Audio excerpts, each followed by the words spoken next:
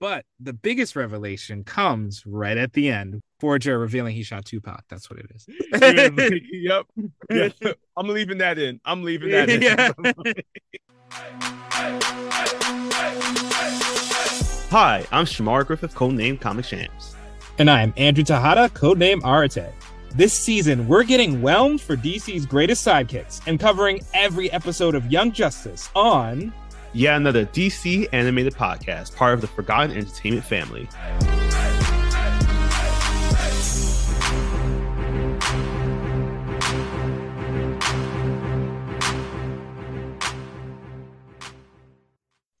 Welcome to yet another episode of yet another DC animated podcast. My name is Shamar Griffith, codenamed Comic Shams. And I am Andrew Tejada, codename Arate. Andrew and I have known each other since 1996. That was the year NASA announced they found signs of Martian life in a meteorite discovered 12 years earlier in Antarctica. However, it was later debunked, quote unquote, as a fake.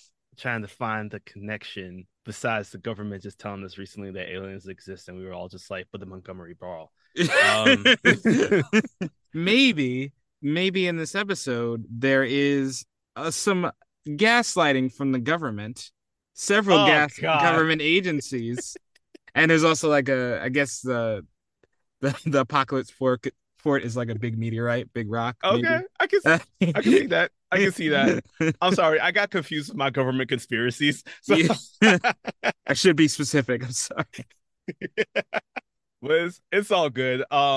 Because we're going to be talking about Young Justice. Like as you mentioned, there's so many different kind of things happening. So many things happen in our next batch of episodes of Young Justice Outsiders, as we're covering not one, not two, but three. This is the mid-season premiere. This was back when we had to deal with a whole spring of no Young Justice on DC Universe. We are now back with the episodes 14, which is called Influence, which I guess government does. we got episode 15, also, which I guess the government does, Leverage. This turned into a government conspiracy theory podcast, y'all. Sorry. And last but not least, we got Illusion of Control. I'm not gonna make that joke again. No. Thanks, government. Yeah. Timing wise, we are gonna be in episodes numbers 3 through 22. And because of a lot of the stuff that comes out of it, especially coming from a different group of our team here that we're accustomed seeing, a little pun name for today, because these two characters pop up a lot, as I felt like it was appropriate to call this one the New Kids on the Rock. See, I knew the rock thing would come in handy eventually. Yes.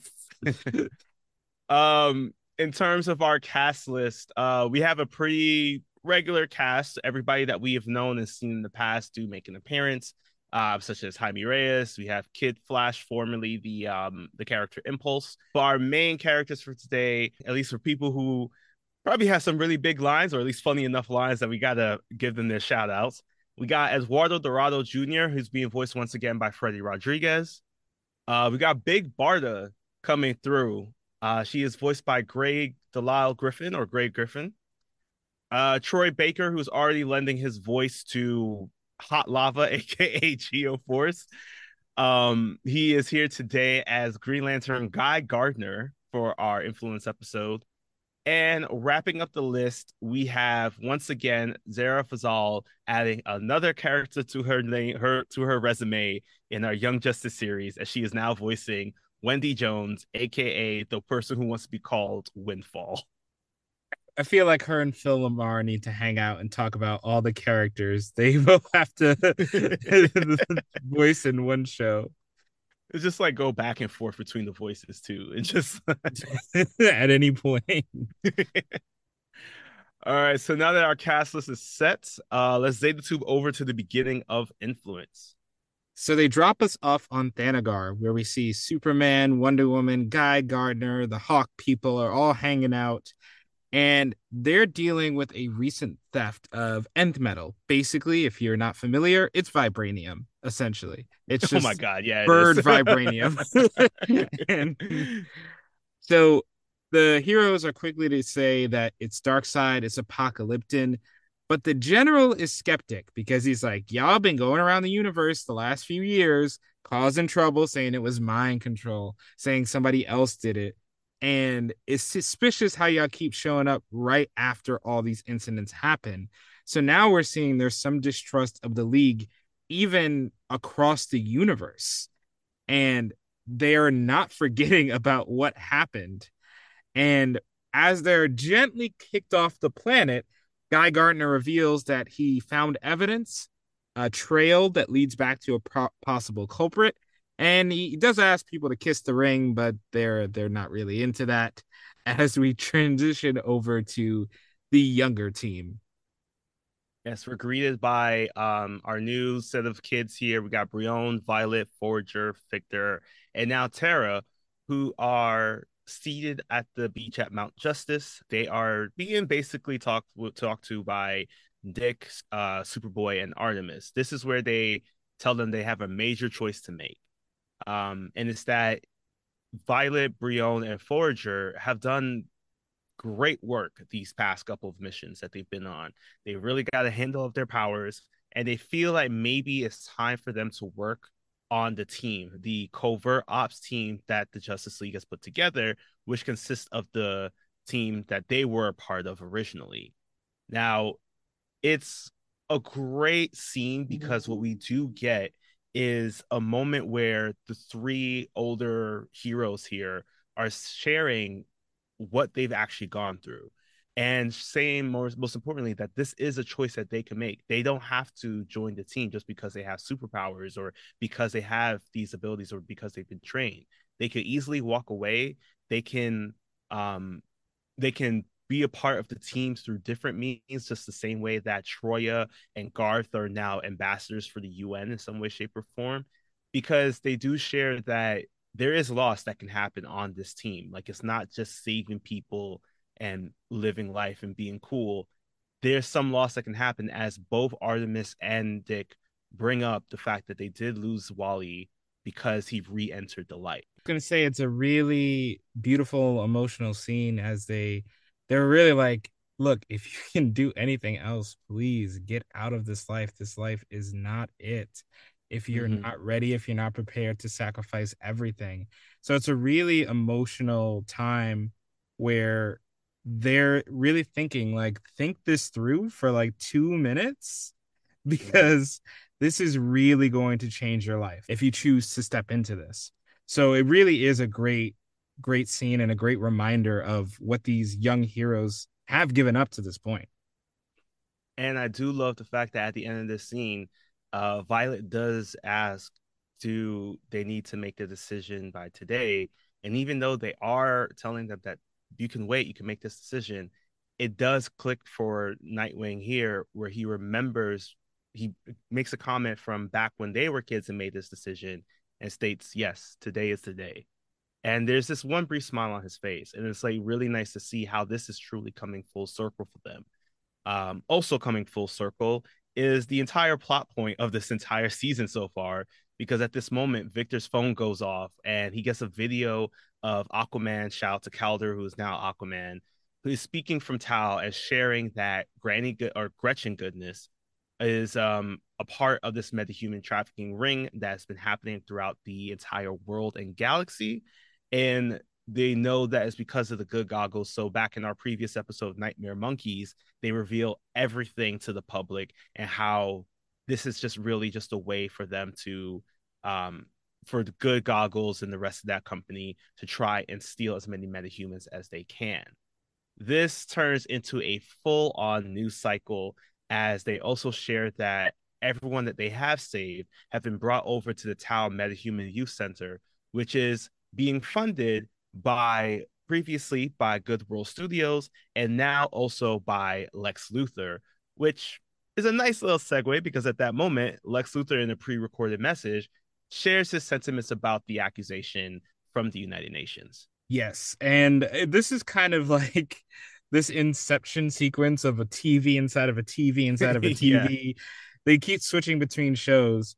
But Lex basically, as you would expect, calls the league out, says that they should have cooperated with him. If they had, things would have gone better for everyone. And G. Gordon, when he gets his turn on the TV, actually supports Lex and also brings up the fact that the bat signal has been temporarily taken down because of all the controversy about what team is covert, who's on the Justice Mm-hmm. League, who's not. And we also have Granny Goodness coming on, now confronted with all the truths about the goggles coming out. And she immediately shifts the blame to Marlo, who was killed by Tara Markov much earlier. So now we're seeing that through the media, that people are spinning, using their agendas, trying to stay ahead of everything the accusations lobbied at them. Good thing that doesn't happen in real life. But in any case, we have back away from the TV. Guy is singing a very annoying song, and and the other heroes have to deal with it. Yes. So unlike Nightwing, I will say that Guard Gardner does not have an ass that deserves being sung about. um, but as they are flying out into space, this team that is here of Superman, Wonder Woman, and our Hawk people, they're coming up close to a ship that's there, and great little moment where Superman yells out, "Great Scott!" to bring us back to our like old school Superman days. um, they do share that this ship that's out there is way bigger than the war world, so they decide there is some way they have to confront it. Meanwhile, we do have to hop back over to back on Earth, where Garfield is watching the news. He's watching Granny Goodness speak, and he's quite upset because now at this point he does know that Granny is involved with everything that has been going on. And at that moment, as he's like walking by, he sees this woman on using her selfie stick to record. I guess she's vlogging her adventures through Los Angeles, and unfortunately, her purse gets snatched. Now, this isn't Batman's Gotham, but clearly, this is Garfield's Los Angeles. Yeah, but luckily, I mean, it's Beast Boy, and that's a regular human. So this fight is pretty easy. Beast Boy is able to get the purse back and does get a little social media buzz from it. And although Granny Goodness, is ready to praise him, he's not having any of it. Did not mess around with those nightmare monkeys the other episode. So he makes it very clear that he is her enemy. Meanwhile, elsewhere on Earth, we cut forward, and on my birthday, November 6th, we see 4 members recruited. What a birthday present. Woo. And in this sequence, we also get a really important moment. I think this is showed how progressive Young Justice was at the time, that Violet, upon being referred to with she, her pronouns, says that as a living machine whose soul was transferred to the body of a human female, she doesn't really feel like she identifies in a specific gender category. So this is kind of their way of saying that she came out as non-binary. And Brion, everyone in the room is immediately like, yeah, of course, whatever. It's cool with us. So really progressive for the time to have a plot line like this. And they do commit to it as well, the writers. But yeah, that moment was really, really nice. And it really stood out as we get the team expanded even further. Yeah, at that moment, we do hear that Tigress and Superboy are officially rejoining the team. Brion unfortunately thinks it's because they think that he just needs somebody to watch over him. But Superboy shares, no, I actually just want to be with my fiance. It has been a minute since we have mended fences. Trying to do that in space. So at that moment, though, we do see that we get one more person join in as Garfield Beast Boy. He enters into the Watchtower and shares that he wants back on the team. He does share, though, that because of his show, there might be just like a conflict of his timing, and that Gretchen Good may be in charge of his acting hours, but she doesn't have any control of his off hours, which she wants to dedicate to his super heroics. And obviously, Miss Martian welcomes back her brother once again. So but she does warn him that due to the fact of not only his powers but also his fame, it might be a bit difficult for him to be on many stealth missions. So she's going to try to find a way to balance the two out. Meanwhile, an alert comes up where Troya and Catherine Colbert, the liaison for the Justice League, are basically coming at Lex hard over his public accusations for being against the league and the reasons why. Yeah, they are, they're hitting back and they're saying, like, look, we can't even build the Justice League headquarters again because there's so much red tape. So imagine if that happened every time something bad happened. Politics hinder the league. And to kind of swerve away from this, Lex has, through his sister Lena, donate a big sum to Lex to metahuman trafficking centers. So they're again trying to be on the right side of history with this, despite them being a big part of it. And while they're dealing with politics on Earth, we see that the investigation in space was all a trap. Big Barda wanted the heroes to follow them. Granny is not a fan of this, however, and she immediately starts torturing Barda. Well, not torture as she defines it, just discipline, because she didn't permit for this plan to happen. And this leads to a massive space battle that at first it looks like the heroes have the advantage, but then the Furies arrive. Yeah, and I do want to point out something really cool that they did in this episode when it came to that space battle. For every bit of destruction and noise that happens out in space, they actually cut the audio. At first I thought I accidentally hit the mute button, but then as we kept hitting going back and forth, it was like, oh, they intentionally added this scientific fact into this show. So again, you learn things while watching cartoons, y'all. And at this point, we also learned that with the Furies here, they are giving our members of the Justice League here a bit of a run for their money. As Barda decides to take on Superman, we see that Wonder Woman faces off against an individual whose name I can't remember right now, but I definitely know she has been in many other productions where the Furies have been. And we also have Lashina, who is facing off against Hawkwoman, who again finally got the title Hawkwoman in the show. So shout out for that. This episode of Young Justice is like we're gonna right all the wrongs that happened in the past. Yes. And unfortunately, they can't write this battle because in the middle, Granny decides to try a new machine that basically is an instant wave of pain for the heroes and the Furies fighting. And Superman actually leads the charge in saving all the Furies. All the heroes try to save their respective opponents. And he's able to distract Granny long enough to turn off the machine. But the heroes are boomed out of the base. The base does leave. So, unfortunately, the heroes can't get the victory this time against the Furies.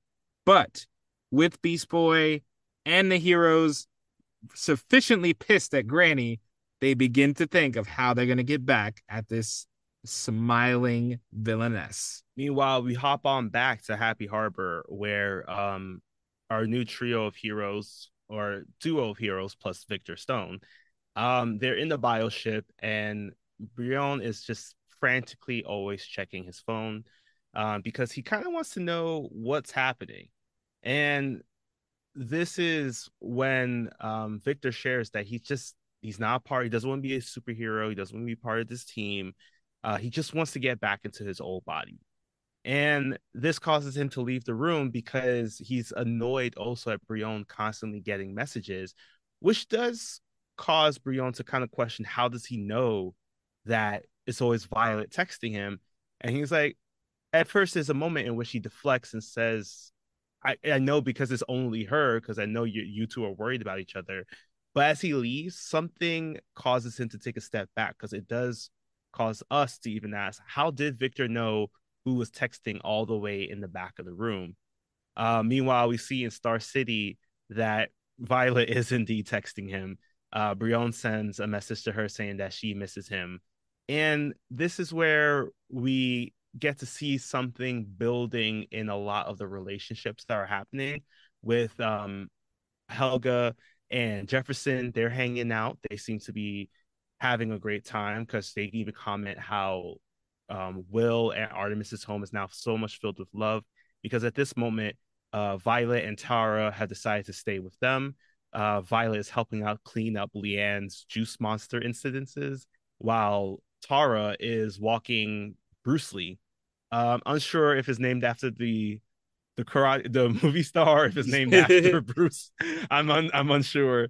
But in that moment, we do see that Tara is still operating as a double agent as she is using her phone recorder to send messages to Deathstroke. As everyone's operating, planning, and scheming for the future, we move on to Leverage, where we see one of the most brutal instruments of torture you can endure being made to do a single acting take 100 times when it's perfect. Mm-hmm. I have experienced this where it's no different from take 1 to take 22, but you keep running it. It hurts, and Beast Boy has to suffer, so I feel for him.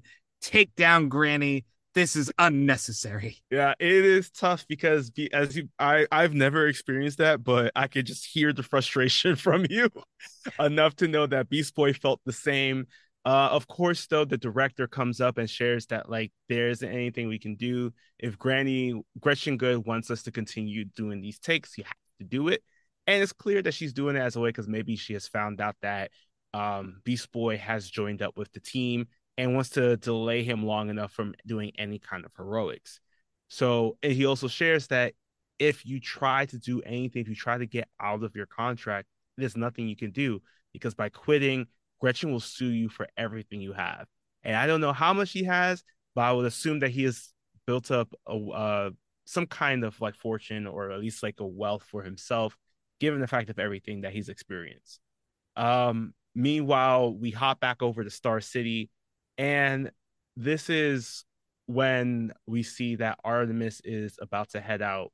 She stops back because she kind of looks back on the life she has built for herself here with baby Leanne, who is showing us the other definition of seafood by showing us the good chewed up food that she currently has in her mouth and dropping it on the floor.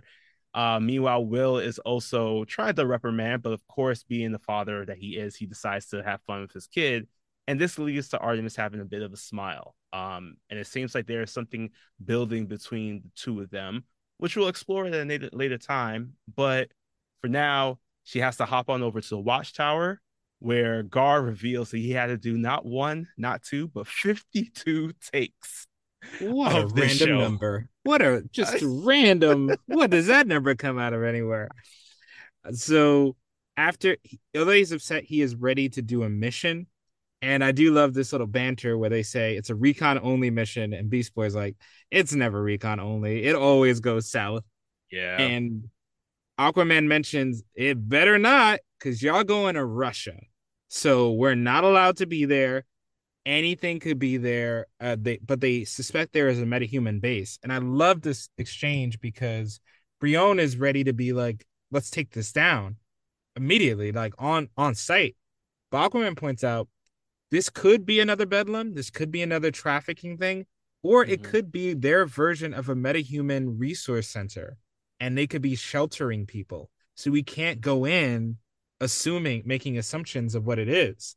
So I do love that little exchange. And speaking of resource centers, Eduardo Dorado teleports back into the plot. Now he is a youth counselor. Finally I can use something with his name. He's a youth counselor for other metahumans, along with Dinah Lance, McGann, and Newt. They all help take care of these young metahumans who are coming into their own. And there's a nice exchange too here about, look, if you feel unsafe, you want to wear a metahuman collar to control your powers. That is something that you can do. But if not, don't have to worry about it. We want you to feel safe. We want you to feel safe to go back into society and be among people. So as the new members are taking this in, we go on to the white suits for this stealth mission. Yes, and some cool white ones too. Because we see that the bioship has dropped off the team near this Russian base. Beast Boy, he flies in ahead while Geoforce and Tara kind of create this like it's like a tunnel. I think it was a tunnel. They basically dug underground to get into Russia. Secret tunnel. Oh damn. Yes, they use their oh god. It's gonna be stuck in my head for the next 3 days. The other cool thing too is that Halo uses her powers to kind of create, I guess, like bend light in front of them and hide them out in plain sight so they won't be seen. And this is where they get a chance to see the Rocket Red Brigade being established. Um, it is these individuals who are strapped into these legit mech suits, and it seems like they're just trying to build out a superhero team for themselves. This is what causes Tigress to say, all right, team, we're good. We can fall back because all they're trying to do really is just willingly join in to become heroes. Now, this does cause Geoforce to get a little upset. And this is mainly because it stems from Russia's previous occupation of Markovia back in the day. So he wants to shut it down, but it is a nice callback to what Aquaman told them. They are clearly here doing no harm. We can't stop them if they want to willingly become heroes. This leads them to try to get out the situation, but in that moment, they do see that there are other people who are present on the scene to check out what's happening. Yes, and I do like just want to mention, are these like Halo suits that the Red Brigade is getting put in? Yeah, basically. I was like, not copyright infringement at all. Of course not, never. But yeah, I think these are Halo suits. So the heroes have pretty much finished. They've done what they needed to do. So they just go home, have a nice tea, and well, no, this is Young Justice. So Black Manta, Monsieur It's Mallah. Never just a recon mission. Yeah, never. Yeah, the three Black Manta, Monsieur Mallah, and Boomerang have shown up here, and they are trying to destroy the facility. And this is where we're reminded that Tigress and Black Manta, they got some beef that they got to sort out that is cooking right now. So the heroes are trying to fight off these three pro villains, and the soldier who was supposed to take sleeping drugs to get into the suit says, "Nah, I'm good. Strap me up, shoot me up." And I'm like, "All right, good luck with that, man." And we get a crazy fight scene, and I have to first and foremost respect on Captain Boomerang's name. Hold it off Terra and Geoforce with some boomerangs. Now I know why you're an elite criminal. It's like he's throwing boomerangs. They got the bend. They have right angles. So this is why he was the true enemy of the Flash. This is it. Yeah. If any corners, he's done. He's finished.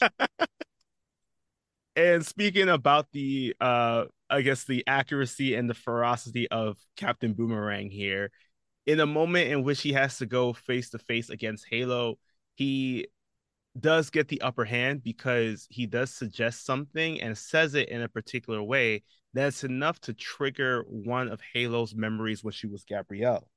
This memory causes her to get distracted, and in that moment, Boomerang throws a boomerang at her chest. And again, it looks like she's about to die. Honestly, I feel like Halo takes way too many kill shots in this show at this point. Again, it is graphic. You do see that blood already starts pouring, and also you do see that it's stuck into her chest. It causes Brion to get into a very aggravated state as he tries to get Boomerang out the way so that he can get to Halo and pull out the boomerang so she can start her healing process. Yes, and this is also shortly after this scrap where the villains are realizing, okay, this is too much smoke actually, and are on their way out.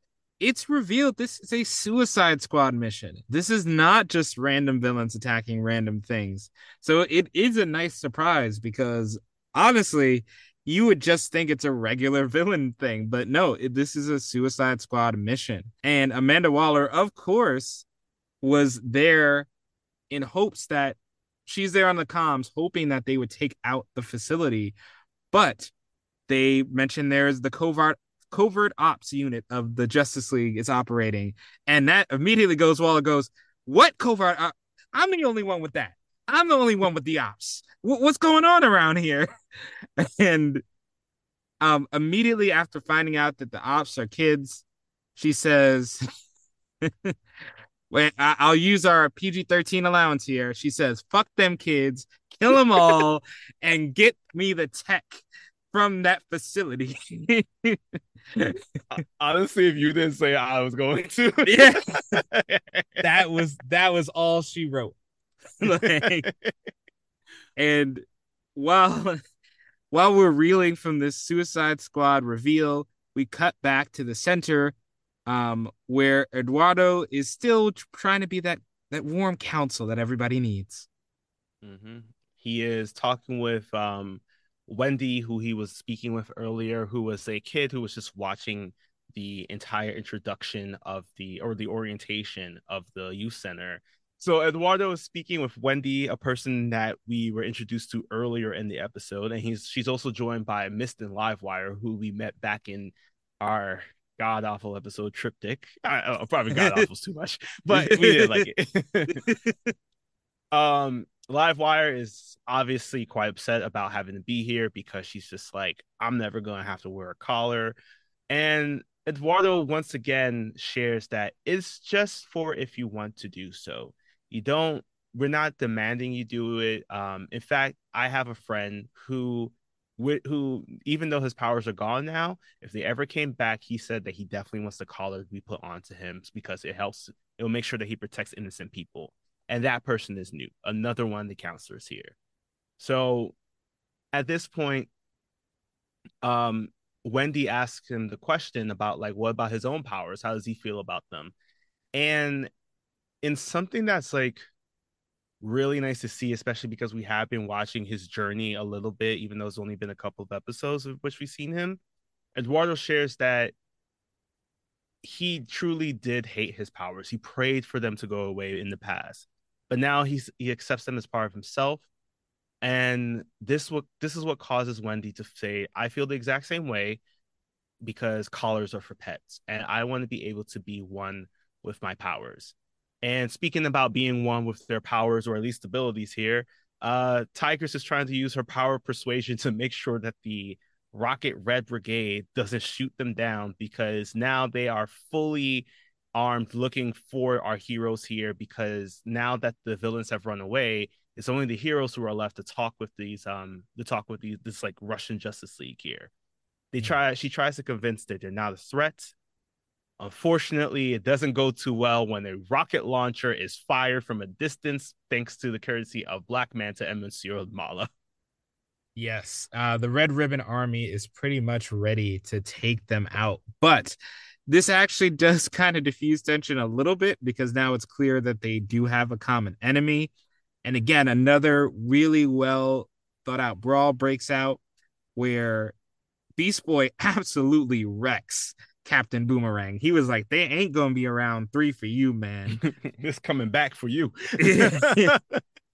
Geoforce and Tara also are doing a lot of good work. Tara single-handedly taking out Mala, and Black Manta is just taken out by the brigade. They just got a better suit. Sorry. And while things are still tense, Beast Boy is actually recognized from his TV show as Torque. And right now they're trying to prevent an international incident because both sides want the villains. They want the villains back. And Artemis points out, so if you don't take us back, we're going to have to tell everybody you got a secret metahuman facility here, don't we? Wouldn't it be better if we just skedaddled and nobody knew anything? And they're like, just get out. All right. Yeah. Just take your busty villains and get out. So as they leave without causing another international incident, we go back to some typical training for the kids at the MetaHuman Youth Center.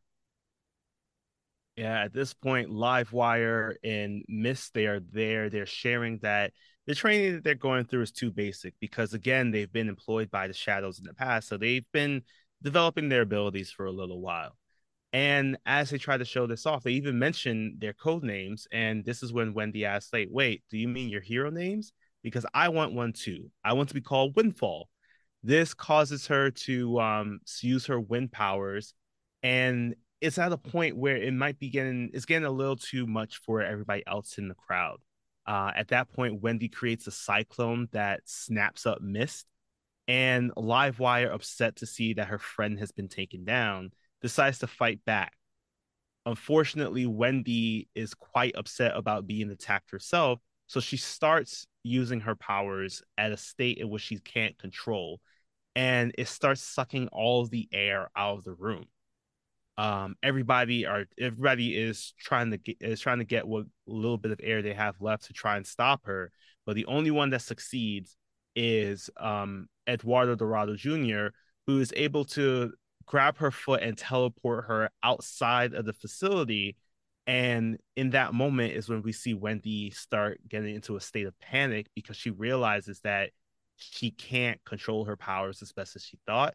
And that was even worse. She might have to make the decision to put on the collar because she feels like a monster. And I do like that note it ends, and it does get a good follow up. But back at Bel Rev prison, the villains are taken back by Aquaman, and there's a great exchange between Aquaman and his father, Black Manta, where Black Manta says, "Seeing you in those Justice League Aquaman colors turns my stomach," and Aquaman hits him with, "Thank God you can't see them from your cell, huh, Dad? Huh, Ooh. Pops? Woo! Get that 6 year bid, end up like or." Oh my gosh. Yep. But in any case, Aquaman is also there to talk to Amanda Waller, who says, "Yep, I got a Task Force X, but don't you have a covert ops team that people don't want to know about?" So once again, we have a situation where they have two sides have things over the other. So at this point, they decide we'll both mutually forget about this, which does frustrate Beast Boy because again, it's going on to this covert stuff. You're not getting things are not getting out. People are not finding out the truth because you have to be so covert. So as we turn away from this scene, we see that Wendy, or AKA Windfall, has agreed to get the collar on, now fearful of her powers and what they are capable of. And we also see Beast Boy is getting all the likes on a previous video of him saving the day from the purse snatcher. Helga's doing shady science somewhere, and we don't know that what was in Dakota. That Yeah. was Dakota. Oh, Yep. that's the place for shady science. All right. Yes. So we wrap up our episode where everybody is back home. Once again, we see that something is building between Artemis and Will as they enjoy some ice cream with Leanne.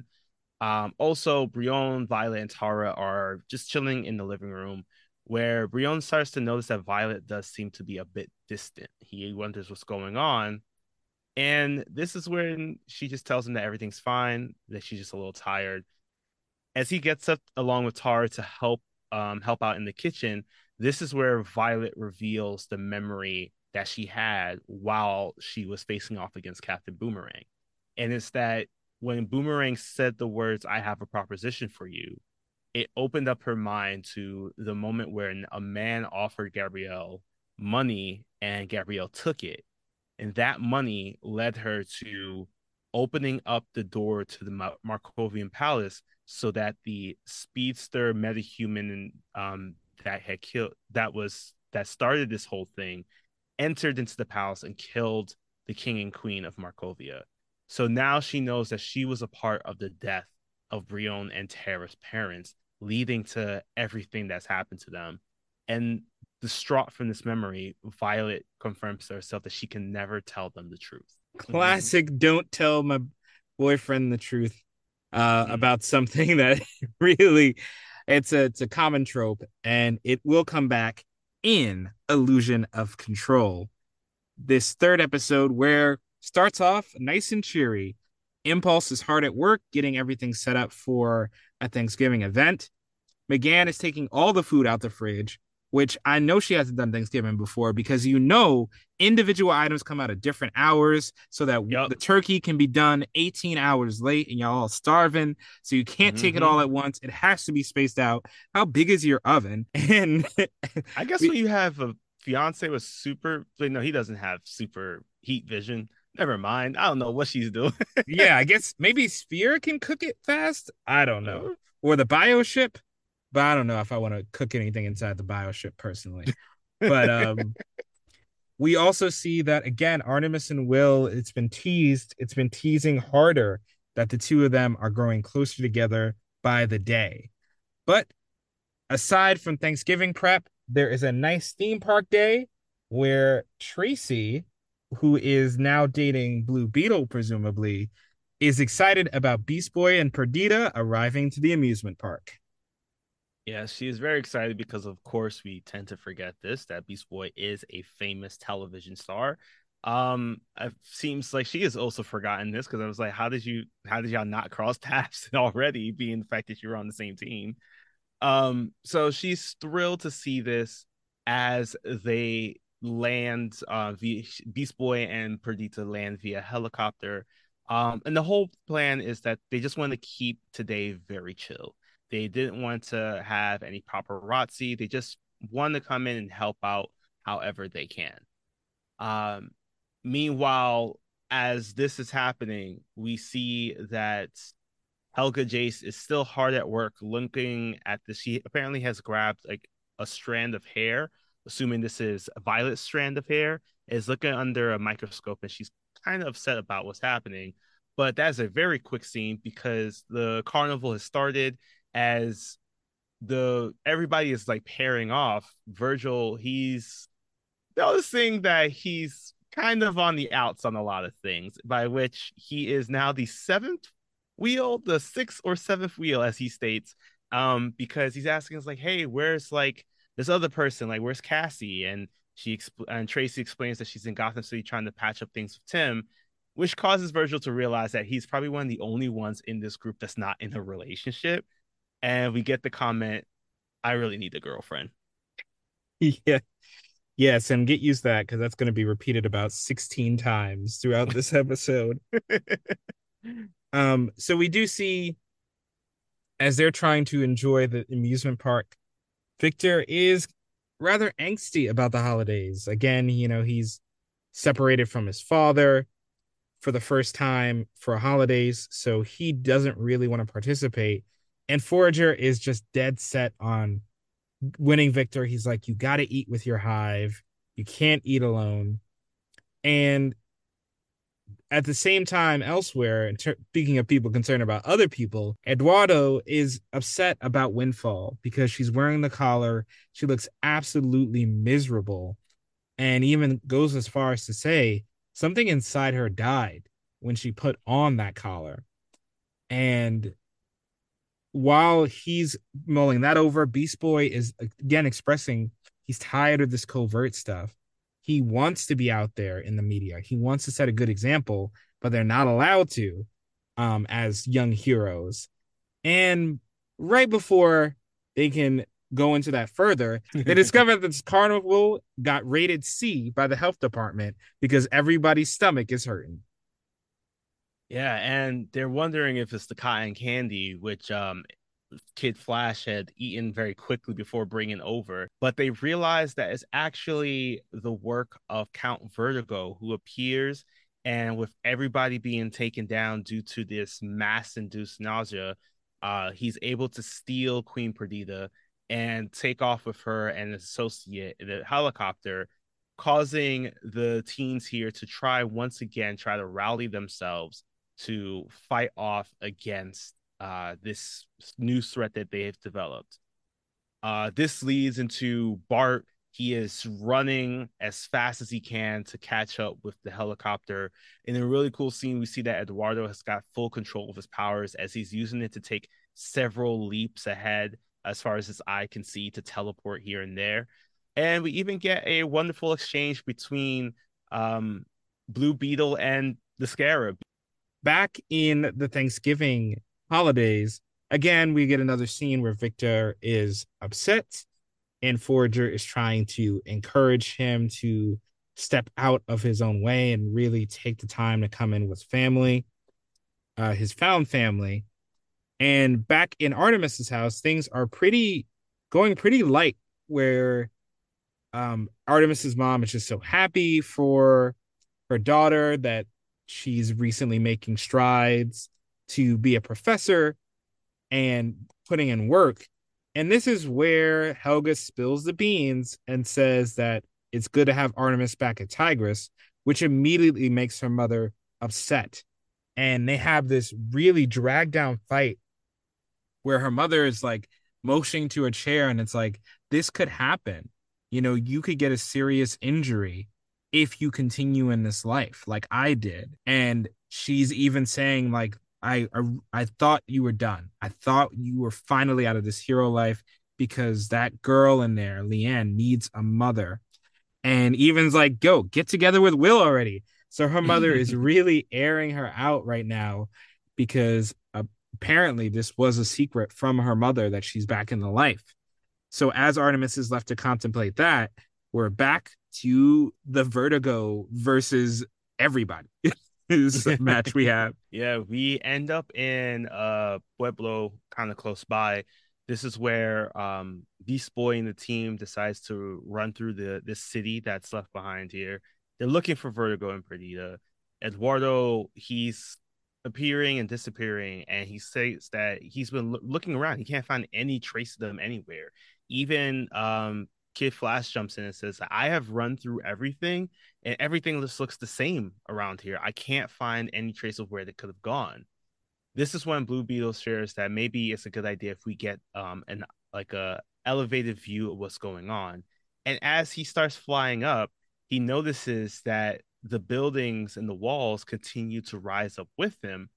And this causes them to realize there's some kind of illusion actually at work here, that they are being sent around in circles trying to find this. And this is where even Kid Flash is like, this makes sense why I haven't been able to find anything different, because for some reason I am running around the same place. But they're also confused because, as Static shares, how could Vertigo do this as he doesn't have any kind of illusion powers? Beast Boy suggests that they use his sense of smell as he turns into a bear, and he starts sniffing through the air and tells them, close your eyes and follow my roars. And as they make their way over, they come face to face with the henchman that has been in this season for quite some time now. Yeah, he's on that payroll. He hasn't got a name. Yeah, he is on that payroll. Yeah.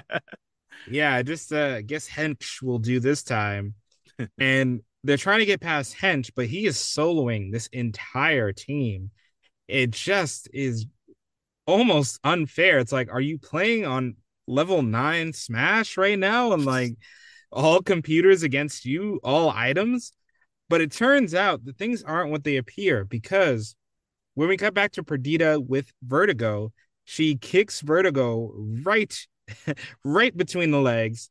And that's when it's revealed that it's Simon, because apparently a nut shot is enough to break mental conditioning. But Simon is revealed to be the real Vertigo. And it's revealed that the random hench is actually Devastation, Simon's long-term girlfriend. And upon seeing Girlfriend and Simon together, Static again goes, man, I really, really need a girlfriend. And I'll give him that one. That one's kind of funny. But they stand around and it's like, wait a minute, what was all of this about? If it wasn't Vertigo trying to kidnap Perdita, and they realize this wasn't about getting Perdita, it was about getting everybody they left behind at the carnival. Mm-hmm. And this is when it's revealed that Team Onslaught, that consists of Icicle Jr., the Terror Twins, they are currently right now using knockout gas to get every single person. They're trying to put them in boxes. Fortunately for our kids here who are part of this whole carnival, this is when the team gets back in a flash. Thanks to in part by Eduardo Dorado Jr. teleporting to where he needs to be. So he's able to take down Holocaust. With also Bart, he is able to super speed and push people out the way so that he can save another kid. And this is where, fortunately for us, we do see that fire and ice will never ever mix, because as Icicle and Holocaust tend to try to just shoot over at things with their abilities, they do create a bit of a crossfire, causing each person to get knocked out. Icicle melted, but not like really melted, like enough that his skin turned back to like a regular color. Yeah, you should see a doctor, man. I don't think that's pretty good for you. And I also love to mention here that they show a scene where a boom tube opens up and Kid Flash runs fast enough to get out of the boom tube. Mm-hmm. That is serious speed. That was one of the most impressive speed feats on this show. And honestly, I think ever. I think so. Like I think it crazy to escape that so fast. And finally, giving some respect to Static's name, he is the one who comes up with the idea to throw the father box in the boom tube because they didn't want to destroy it because it is a living computer, as we all know at this point. So he throws the father box in the boom tube, and all of them together collar the criminals literally and are able to save every kid. And this is where Beast Boy is thinking now might be the time to take a different approach to this covert operations.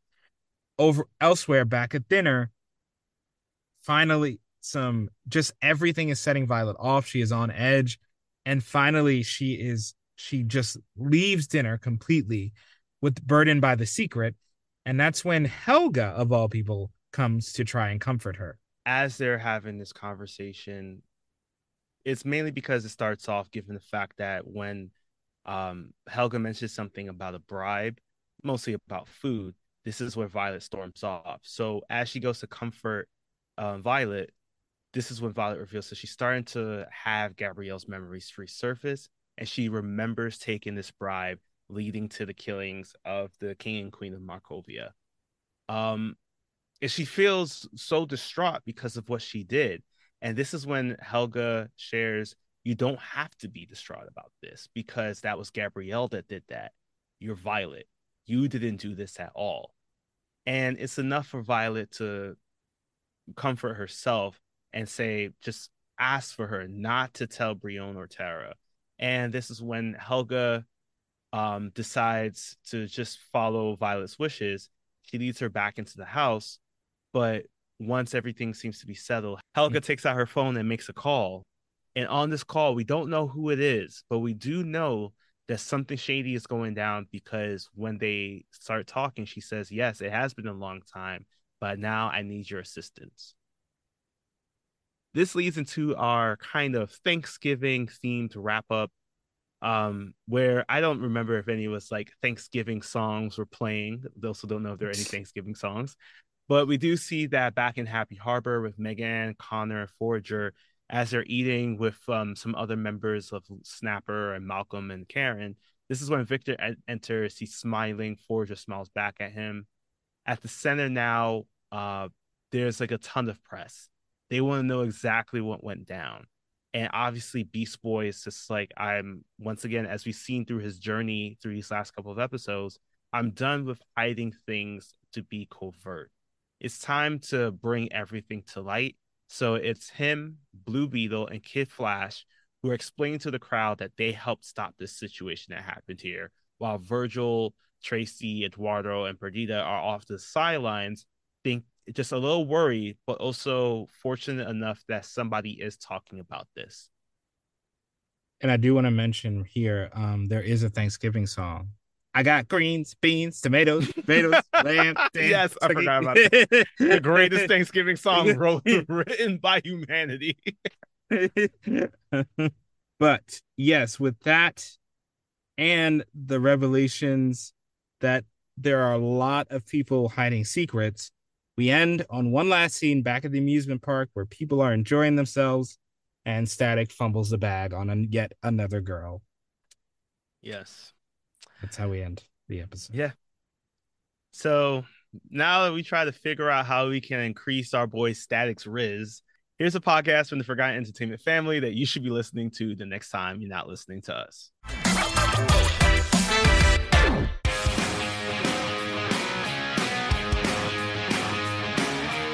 Hello, my name is Andrew Morgan. My name is Shane Beauregard. And my name is Chris Frodell. And together, we form like Voltron to make a brand new entertainment and pop culture podcast called Recent Activity. Every Wednesday, we will bring you deep dive reviews of the hottest titles from around the film and TV world, previews of the next big things to add to your watch list, or do fun things like top 5 lists, movie drafts, or anniversary celebrations of your favorite classic films. Subscribe now on Apple, Spotify, or wherever you get your favorite podcasts. Starting May the 11th. All right. So we just had 3 back-to-back episodes of Young Justice Outsiders. It was the mid-season premiere at the time of its premiere. What do you think? Which of these episodes do you believe gets our most whelmed episode today? Illusion of Control was close for me. It was really close. I think going into it, I really liked, that old. I know I sound like a a purist, but I'm like, it has that Young Justice feel of kids on a mission. Things go a little bit south and they're dealing with. But I do think Illusion of Control tries to juggle a bit too much, particularly with the Victor side plot. It doesn't really advance Victor's journey that much as it thinks it does. It just kind of reconfirms, personally, in my opinion, it just personally reconfirmed where Victor was at as a person. And I don't think it did as much as it tried to say with it. And yeah, there was a lot going on. But I think the episode that had a good balance, ironically, was Leverage. I think Leverage simplifies things. It's mainly about this one mission, and it also is setting up great stuff at the youth center. I think the journey of the collar and how Wendy gets collared by the end is really, really interesting and really dramatic and really sad. I really did like how they did the arc. I love this idea of we can't solve every problem. Not every problem is ours to solve. And how everybody at the end kind of had to leave. They couldn't stop Task Force X. They couldn't really stop the Russian Rocket Brigade. Everybody had to leave it alone. So I think it's a good balance. It was just those 2 plots mainly, and everyone got enough time to shine, got some great action. And overall, if Black Manta is dropping a legendary quote, I'm here for it. So what do you think? What was your most whelmed? Yeah, I was also kind of on the fence on a lot of these episodes too. Illusion of Control, I liked for certain reasons. Influence, I also love for that conversation piece that we did have between the entire team, where Superboy, Nightwing, and Artemis led that. And it was a bit of a recap that was just like, even though this is a superhero show, there's a lot that goes on, and especially a lot of loss that can happen. But I do have to give it to Leverage because I agree with the same things. Like, it helped to ground our series a little bit. It didn't have, like you said, that that's like standard old school Young Justice feel, but it was enough where it's just like it helped to bridge some of the gaps that was happening here, especially because we're having a lot of change that's happening in almost every single one of these episodes. Like, when we last left off, it was finally finding Tara, but then at the same time finding out everything about Granny Goodness and what was happening with her. And then the following episode was just like even more with Influence. It was even greater than that, because now we find out what was happening with like Superman this entire time, why he's been in space, which, to be honest, I had forgotten about because Connor unfortunately hasn't. I didn't even know that Wonder Woman was with him. Yeah. So I think that, like, with Leverage, we're able to refocus a lot and see how these teams are actually working with each other once again, because it does feel at times, which I think this kind of like confirmed it a bit. In the past, it did feel that because we got so much time with the team, they are the more showy team, but we forget they are supposed to be the covert team, but they are involved in all these like showy aspects. They are going in to stop the human trafficking. Things are getting reported about it, but they're not supposed to be reported about it unless it finally comes to light. So seeing how the dynamics actually played out is much done. I feel like done better here, especially with Aquaman kind of I think that conversation between Calder as Aquaman and Amanda Waller was amazing to have, where the two of them share like, I know what cards you have and you know what cards that I have. It's only a matter right now of who's going to fold and who's going to play what. So I like that dynamic being established. So I think Leverage for me is my most whelmed episode. Plus, I feel like, no offense to Simon, I love Simon as a character, but I feel like when your situations could be quickly ended by a quick kick to the nuts, was it really a good plan? Yeah, he has been significantly nerfed. Yeah. Over time. Like I was like, okay, Black Lightning takes him out with a lightning bolt last episode. Fair enough. But now it's like, it's getting quite absurd how easily he's going down. Yeah, it just feels like Onslaught is just now turning into like the comedy villains. They're just muscles for hire, legit actual most jacked muscles for hire that are easily taken down by this team 24/7. But yeah, okay. Leverage. I will definitely say again, these were some strong episodes. They all had their moments. But of course, Leverage just had its way of capturing the heart of what I wanted to see at this point from the Young Justice series. And speaking about capturing the heart, I'm going to talk about our comic book section now, where we're just going to highlight one character in particular who may have captured our hearts because of the scenes that she was in, and that is Wendy Jones, aka Windfall. Whoa, no! I thought this could be about the Red Ribbon Brigade. I'm shocked. They were a close second. However, when you're only featured in one episode, you get cut.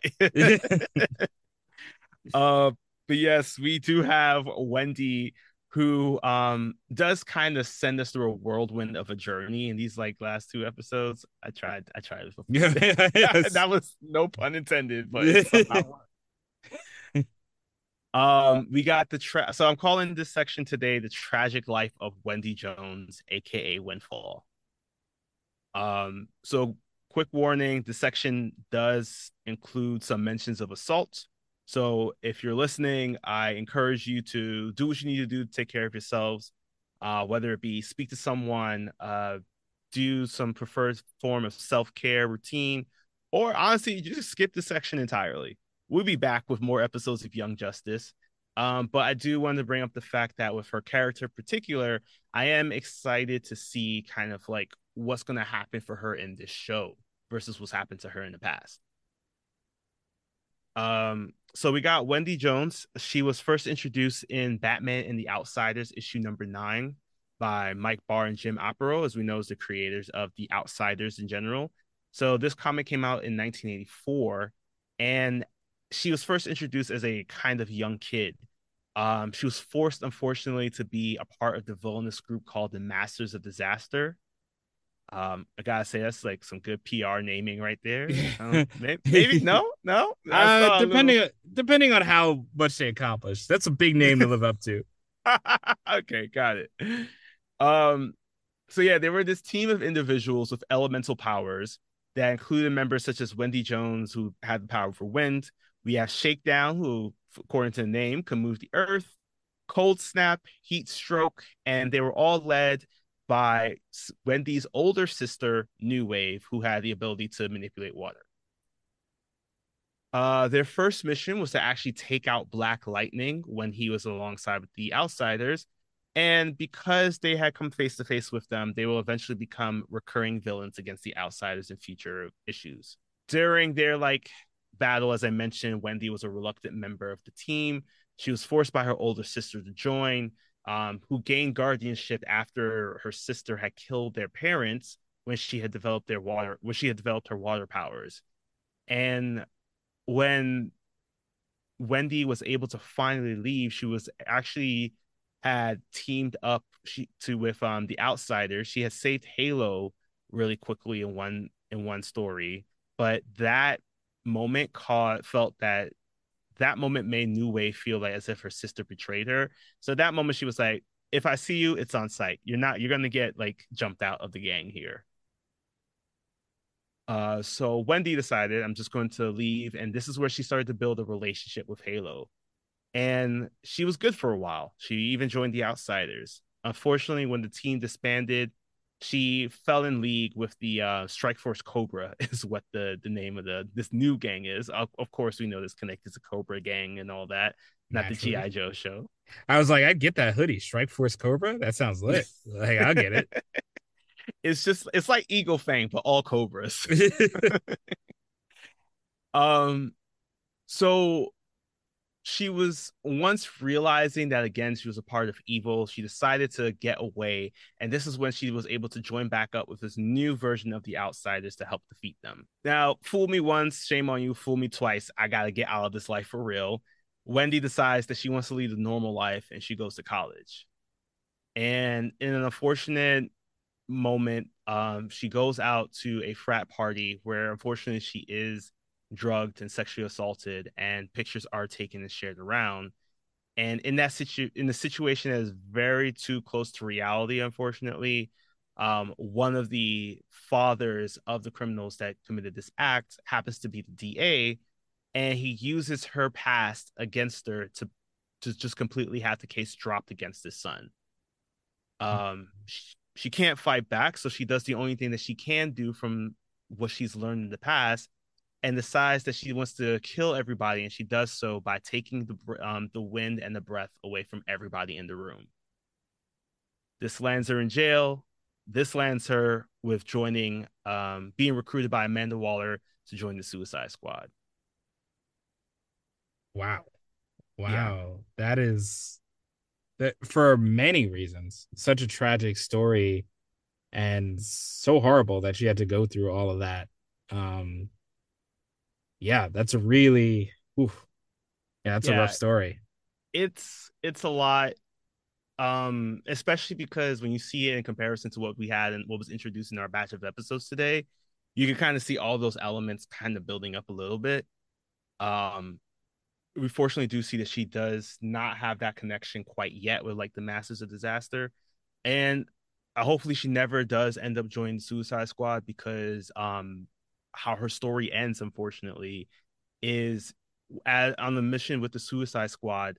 There was a moment in which some of the members decided to hold a coup, and they unleashed this dangerous chemical weapon.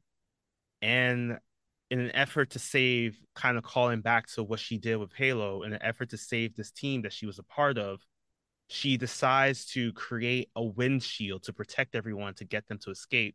But the pressure was too big. So just when everybody else was able to get out, she takes on the full breath of this chemical gas, which ends up killing her, and having that her last act was that of heroism in comics in Suicide Squad #7. That was back in 2008.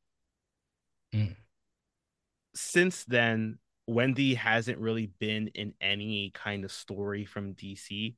A lot of it's probably just because we had New 52 kind of change up a lot of things, but because she really wasn't a character that was as big as we saw in the past, she didn't really get that much chance.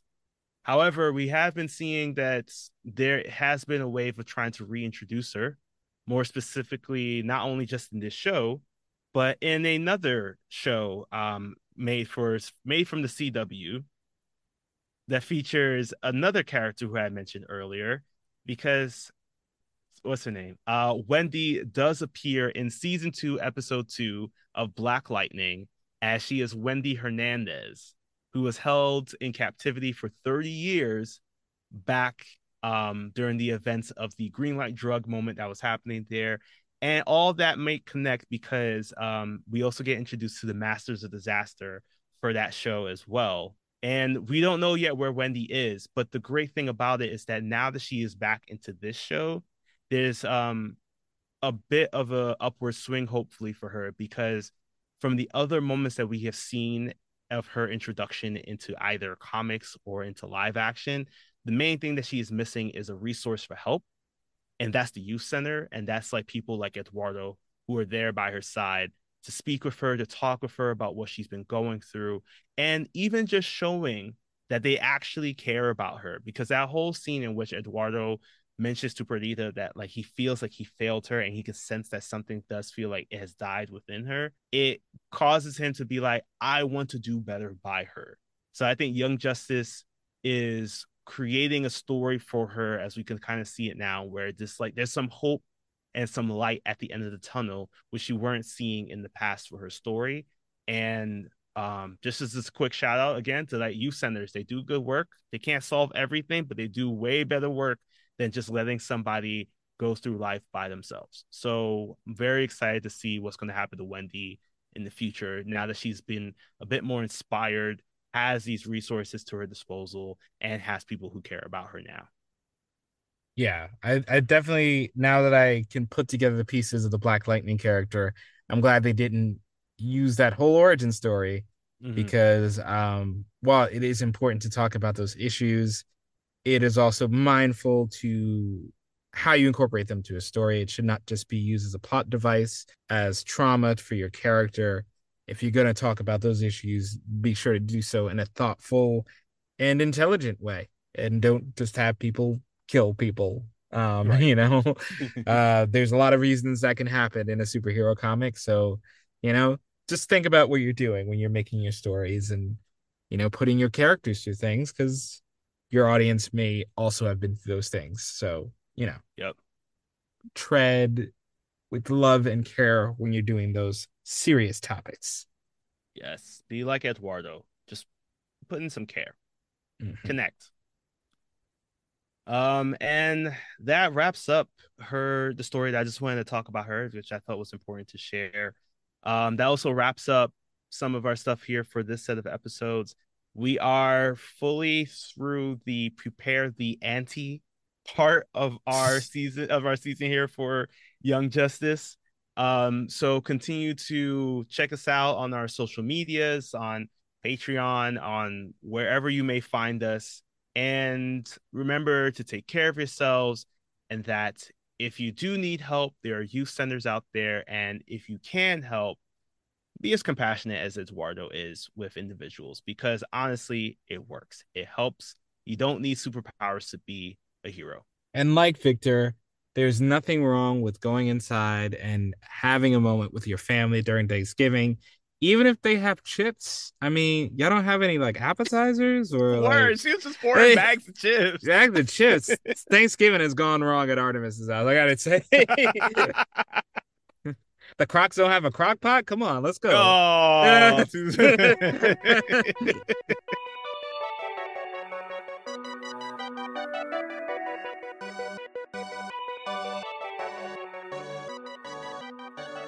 Thanks again for listening. Yet another DC animated podcast is a proud part of the Forgotten Entertainment family. If you liked what you heard, leave a review and share us with a friend. Also, be sure to follow us wherever you get your podcasts and on social media at YA DC Animated Pod.